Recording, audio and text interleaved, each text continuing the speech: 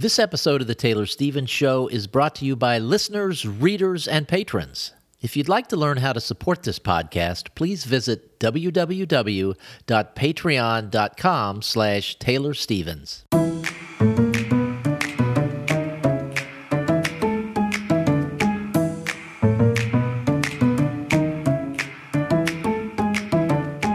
This is Taylor Stevens, New York Times bestselling and award-winning author of kick-ass international thrillers, and this is The Taylor Stevens Show with my good friend Steve Campbell, where we are kicking writing in the butt, one word at a time.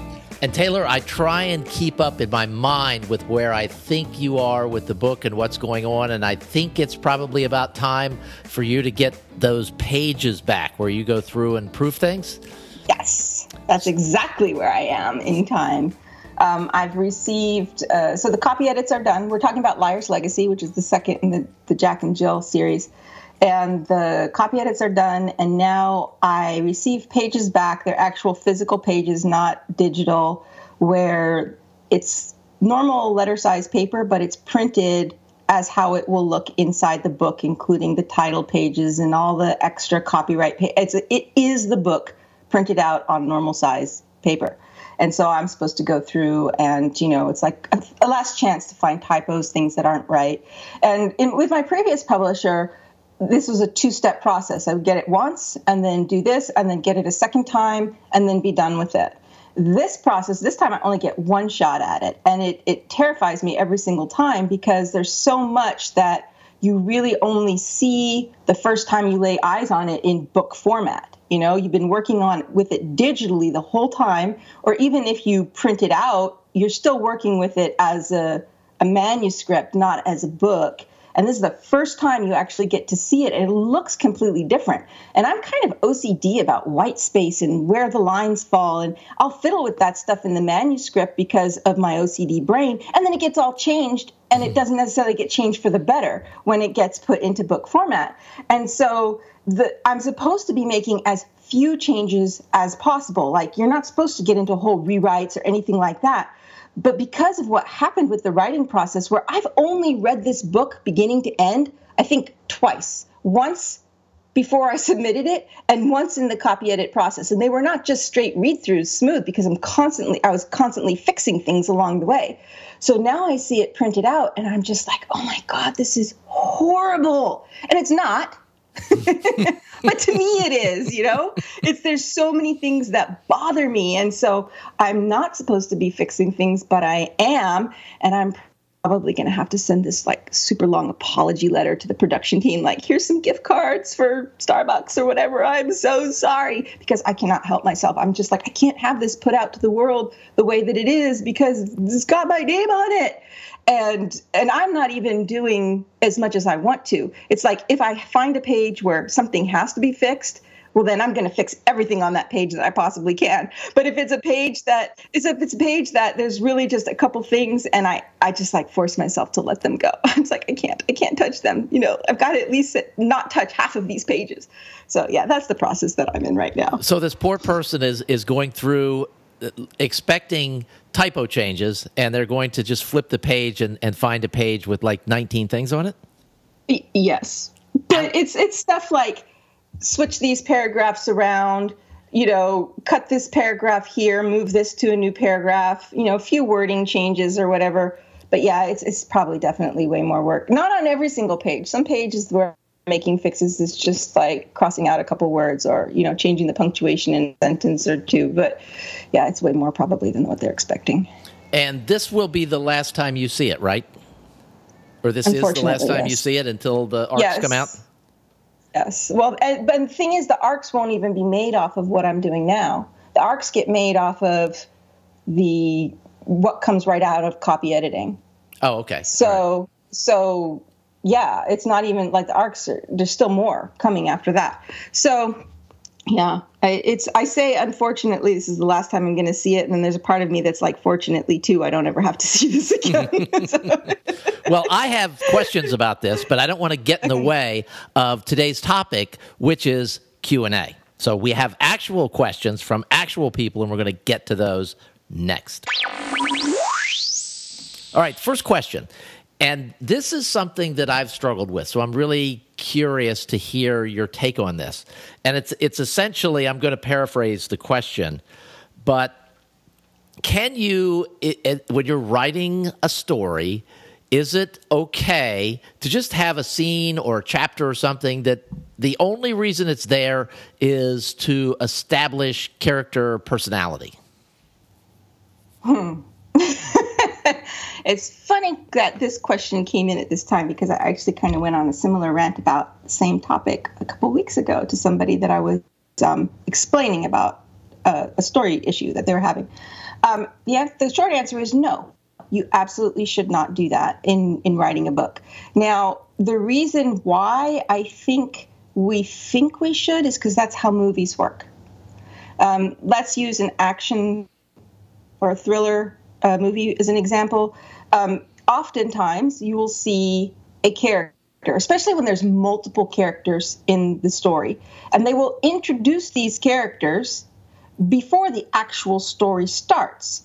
So let's say the A-Team, for example. I just watched like the first 15 minutes of that a week or so ago. And it starts off introducing, I guess he's the colonel. I think he's a colonel, right? The guy who leads the team, and he's in Mexico, and, he's getting his butt kicked, and then it shows him escaping and heading his way towards somewhere else. And then it shows the next guy, and he's, interrupting some kind of car theft ring. There's a big fight because he's trying to get his van back. And then the next guy, who's this, and the next guy's that, is showing them in all these different situations that really have nothing to do with the actual plot of the story. Because that is how, in thrillers, in movies, you introduce the characters. Or you'll have, in a slower movie, you'll sometimes show the character at his workplace, character study, he's coming home to an empty house, and it doesn't really have anything to do with what's going to happen next, but you're just kind of showing his life, right? Mm-hmm. And that's how movies work. And most times when authors come to writing stories, when they're first starting, movies are their biggest reference, even if they're avid readers, because the visuals of a well-written story are so intense and they feel like movies in your head. The immediate conclusion is that movies and the movies in your head are brought about by the same mechanism, but they're not. So watching movies is a very passive experience where the visuals are fed to you. So everything you know or see about the character is fed to you through your eyes and your ears, through dialogue and through the things those characters do. You're never inside the characters' heads at all. In a book, you are given nothing except the words on the page. Your imagination has to create those movies. And so the more vivid the storytelling is the more vivid the movies in your head are going to do, but it's entirely active. There's nothing passive about reading. Your brain has to create those images out of nothing. And often it comes about because you are feeling what the character feels and seeing what the character sees. So it's two completely different, opposite actually, processes for creating that mental movie and engaging the emotions. So when you try and do the same thing that they do in movies, where you have a scene directly, just because you're trying to show the character in a certain way, it's completely redundant. Because you're in that character's head. You don't need to show who that character is because you're in their head. So everything about the character and who the character is and how the character responds to things is in direct relation to what they're experiencing in the story. So if you have chapters or scenes that are specifically about showing a character's personality, well, what's your story about? You should be seeing that the whole point of the story is to show the character's personality. Like, you're guiding them through this story, and how they react to everything is the story. That is how we get involved with the character. So having a scene that's completely not related to that, just to show who the character is, why? That's what writing the story is for.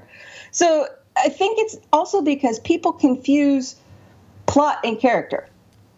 People think that, the plot is action and the character is more just knowing their feelings or whatever. And it's not. Plot is character, character is plot. They're two completely separate things, but they're so entwined that if you have one without the other, it's going to fall flat. If you have all character and no action, no movement, and by action I don't mean crash, bang, smash, I mean movement. Something is happening. If you have character and nothing is happening and nothing in that scene is connected to the story itself, then that half of that scene is missing. If you have all the action, whether you're getting a character from place to place or whether you're having the crash, boom, bang, and you don't have the character's inner world involved in that, then again, you only have half the story. And so you lose the impact, the emotional impact, the visual impact of what that scene is really all about. And I think, and I could be mistaken, but this is what I think as I sort of try and analyze this, that if you end up in a situation as a writer where you are trying, I guess where you need to create scenes or you feel you need to create scenes to show the character's personality, well, then that means your story, your plot, and your character are misfit because the character should be driving the plot. And that's where we would see their personality. And so if we're not seeing their personality in the plot, then they're being forced to behave or do something that is contrary to their true nature because the plot is requiring them to do it. That's contrived. Now, you can sometimes run into a situation where you don't really have your main point. You want to show a character who is not your main point of view character. And so it's like, well, maybe I can create a scene where this other character is in it to show who that character is. But the same concept applies. If you have another character who's not like your main POV character and they matter to the story, well, then we should be seeing them in the story and their personality in the story as it relates to the story. To just put a... okay, I'm trying to explain this. Let's say you have a white canvas, like for painting, right? And you have this. You're painting this landscape, and everything in the landscape it connects. You don't have trees over here and a mountain over here and a lake over here, and then just a bunch of white space in between. That's not how a landscape works. So, the trees are on the mountains and the mountain is connected to the lake or whatever. That is your painting. That's your portrait. That's your story right there. And let's say you have that whole thing all nice. And then up in the left-hand corner, all you have is white and then a big red blotch. That's the equivalent of creating a scene specifically to show your character that's not related to the story, that's not connected to the story. You have this beautifully connected, interwoven painting and a big red blotch that has nothing to do with anything. Why would you do that? I'm thinking of different books that I've read, and I may be thinking of something that's completely different than what you're talking about. So I'm curious as to what you think about this idea. There's a series of books that I read, for example, and I can think of the author's name, but I'm not going to toss it out there. I really enjoyed this particular gentleman's work. But he always starts the story, and these are mystery, thriller, adventure type books. He always starts the story with a scene that shows, especially in the first book in a new series, that shows the point of view character's unique capability. And so there's like, for example, a case that's very quickly solved or just wrapped up. It starts in the middle of it, it's wrapped up, and then the story begins after that. So you're not showing the personality, you're showing the competence. Is that the same thing, or is that a different thing? Look, I have my opinion and that's it, right? So if somebody else is doing something and it works for them and the readers are enjoying it and loving it, far be it from me to say you should do it my way. But my opinion, since I've been asked for it, is why? Why do that? It's wasted words. It's filler. Again, I'm not trash talking that author. I don't know who the author is. Obviously, whatever they're doing, it works. But my advice is to aspiring authors and people who are looking to find their voice and who are struggling to figure out how to make their books work. And that's just, it's filler. Readers, with this exception, that you just mentioned, readers expect everything to tie together. Like, when you get into somebody's head, that it all has to fit and be related. That's just how, if you open up a book just at random, if you don't know the author and you don't know their style, and there hasn't been anything in that opening scene or two that leads in to what's going to happen next, your automatic assumption as you start reading about these characters is that's what this story's about. Somehow this is going to relate to what's happening. And if it doesn't, or if it's not cleverly tied off so that you're very clear that, oh, that's what that was, okay, then there's just sort of this expectation that it's still coming. And then when it's not there, it feels very empty and frustrating. It's like the same concept of putting that rifle on the mantle. It's a writing example that's in, I forget who started it, but if you put a rifle on the mantle at the beginning of the story and you show that to the reader, you've got to use that rifle at some point in the story because that's the expectation. If you showed it to them, then it matters. So if you're showing things to them that don't matter, then those expectations don't get filled. It becomes a very sort of not fully fulfilling reading experience. And I can think of a book actually where this happened not to this degree. So it's the second trilogy, it's the second book in the Passage trilogy, I think it is, which I love those books, by the way. So I'm not trash talking the author, but I do know that some of the worst reviews or the worst reader disappointment that was expressed online is because of this issue. So in the second book, you spend the first 100 or so pages fully involved in some characters' lives, and then they all die. Basically, more or less. Sorry, spoiler alert. Not all of them, but some of them do. And you're so mad because those were the best characters. They were just awesome. But the thing is they were still connected to the story. It was sort of like a prequel that kind of showed you what happened leading up to the characters that you started with in the original book. So even then, like, it was connected. There was no disconnect. It answered a lot of questions about how things happened, how things got to the way they were. And if it had been a standalone book, or if it had been put ahead before the story started, probably readers would not have complained because they would have understood. But the way that it was done, it really was frustrating. So when you started the next page, it was like starting a whole new book. Like you no longer had any of those characters to carry. It was just like, what? And then it was maddening. And that was with a story that it did connect, right? So imagine doing that with something that is completely disconnected. You're going to get that same sense of dissatisfaction in your readers, and it's wasted words and wasted space when it's not even related to the story. As with everything, there's always exceptions to the rule. Now, I know in my own situation and in some of my own writing, I will just get really enthusiastic about the idea of something, and I will just stick it in there because I want to show something, whether it's a personality trait or a location or something. And you will inevitably highlight the whole thing and delete it and say, this does nothing for the story or something to that effect. I don't say it nicer like than that. It's nicer than that. But this doesn't move the story forward. Okay, so that's true.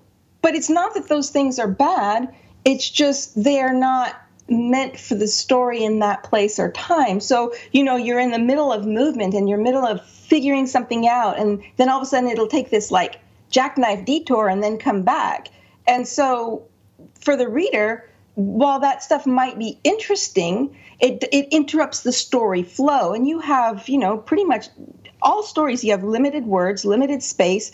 And if you want the space to give your characters room to breathe and come alive, and bring all these other little, tidbits and conversations or whatever out and deepen the story, you're going to have to cut somewhere. So like with me, I focus on thrillers, right? And thrillers are traditionally considered very plot-centric. It's very, very complicated and difficult to have a thriller that is character-centric, which is what I write, is character-centric thrillers.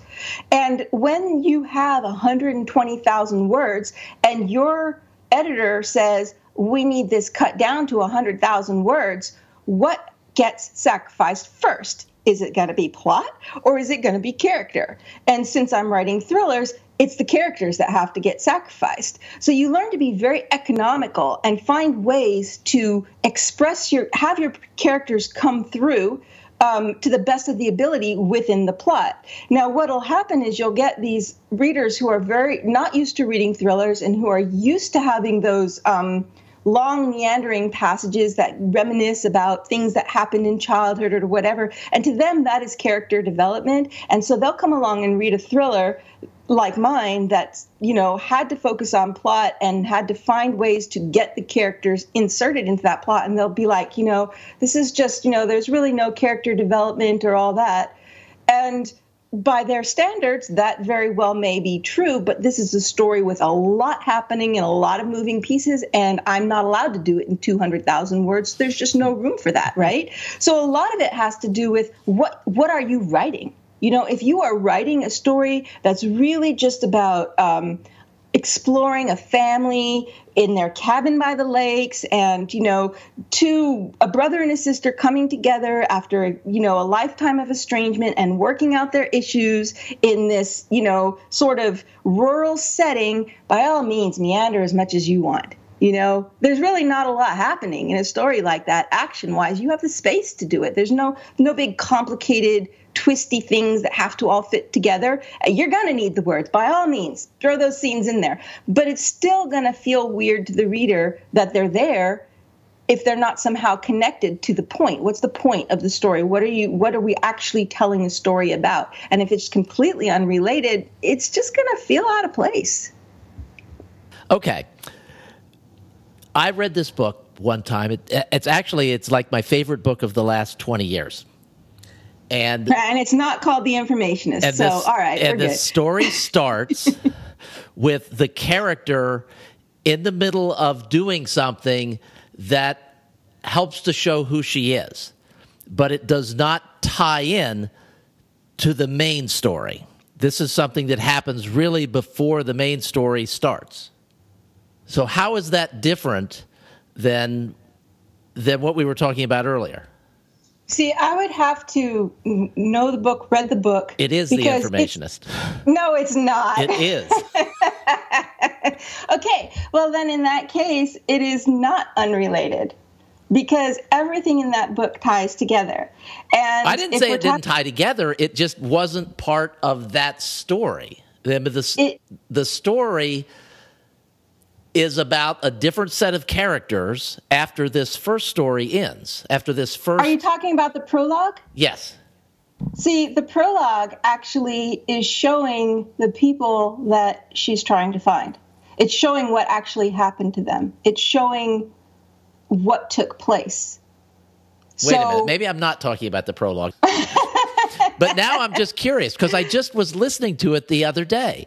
And like the beginning of the book is when she is somewhere and she's going into the bar and she's changing clothes and she's going from a guy to a girl. And there's this rich industrialist type person that she needs to, like, she's getting this last piece of information. Okay, or this last thing. I hear what you're saying. And I suppose, you see, and I'm not trying to make exceptions for myself. There's two factors at play. One, that was my first book, right? And the second is that it's doing more than just showing the character. It's setting the scene for why she is where she's at. Why does she go back? It's answering questions in advance. Why does she go back? Why is she in the United States? Why does she have this ability? It's setting all of that up in place so that as the story moves forward, as the questions start as the story moves forward and we start seeing her do that again, we've already had that baseline. And when it gets explained, it's building out the character, who the character is, but it's still part of the story because every story has to start somewhere, right? So it's not this out of place scene where she is doing something that's not related. It is actually her getting called back to the United States. It is what she was doing. It was establishing the characters that would be coming into her life. We already have referenced Logan. We already have referenced Kate. We've already referenced the fact that she spends a lot of time abroad. So, and this is the deciding moment. As soon as she finishes that, she's finished up her job. She's ready to start. There's a reason for her to come back to the United States. Now, if none of that had been established before she gets that call, then let's say we opened it with her arriving in the United States, which is actually how it originally started, was her arriving in the United States. It was very confusing to understand what was going on because who is this person? Why is she here? And her past has as much to do with the present and who she is as a character, but we can't explain that till way later. We can't show that till way later. So what it's doing is lining up that moment for her getting called in, but it's also lining up why she's the person who's getting called in. So the action itself wasn't directly related to the story, but it wasn't throwaway just to establish her character. It was setting the scene for, and now she's being summoned home and she doesn't want to go, and here's why, and here's the relationship between the characters, and it's getting all that lined up for what happens next. So it's almost like a tiny little prequel. It's not unrelated, and it's not moving the story forward, if that makes any sense at all. Well, I mean, it helps to clarify the confusion in my mind because that opening scene is what just locked me into the book, like immediately, because there's this stuff going on, and I was curious why this, and it just, and then once the story began to unfold, I was completely sold on the story and the characters and everything. So let's say that we take that same principle, right? And let's say we have a bank robber, and we open the story with them outside a vault working on something that has nothing to do with the rest of the story. And they get a phone call that says, you have to quit the job. And because this other thing has happened. So then they are pissed that they have to leave the job, but there's a really good, in their mind, you don't know what it is, there's a really good reason for it, and they walk away, right? Did that scene have anything to do with the rest of the story or not? And you could think, well, the rest of the story isn't going to take us back to that bank vault. It's going to be what continues on after they get the call. So was that related or not? And like I said, every story has to start somewhere. So if you don't start it there, where are you going to start it instead? If they get the call to come do this thing, if it starts with them walking in to where they got the call, then you've got a lot more explaining to do on the back end of the fact that they're a bank robber, right? So in cases like that, yeah, it's not really disconnected from the story, and it's not in the middle of the story. It's not unrelated. It's just we're getting started. We're in the middle of, we're ramping up. We're in the middle of things. We don't show them getting out of bed in the morning and getting a call because that's boring. It doesn't tell us anything about who they are as a character. So I guess in some ways there's a very fine line. And what you're asking about and what I was talking about primarily at the beginning of this are slightly different things. So I can totally see why there's a confusion there, because when I talk about having chapters or scenes that you're just showing a character's personality, and it doesn't have anything to do with the story, I'm thinking like in the middle, or just some random throwaway scene that takes us on a tangent that doesn't have anything to do with anything else. But if it's connected, if there's some way that it all ties in together, it's not going to feel like that. And sometimes, you've got to, like I said, you've got to start it somewhere. So figuring out where to start it is, half the challenge. Okay. All right, good. Well, that answers that question. And I think that, this was going to be the first of several questions, but it turns into a whole show. Yeah, so that means we can do the next show with more questions. Yay! All right. Thanks you guys for listening. We will be back in your ear again next Tuesday. See you next week.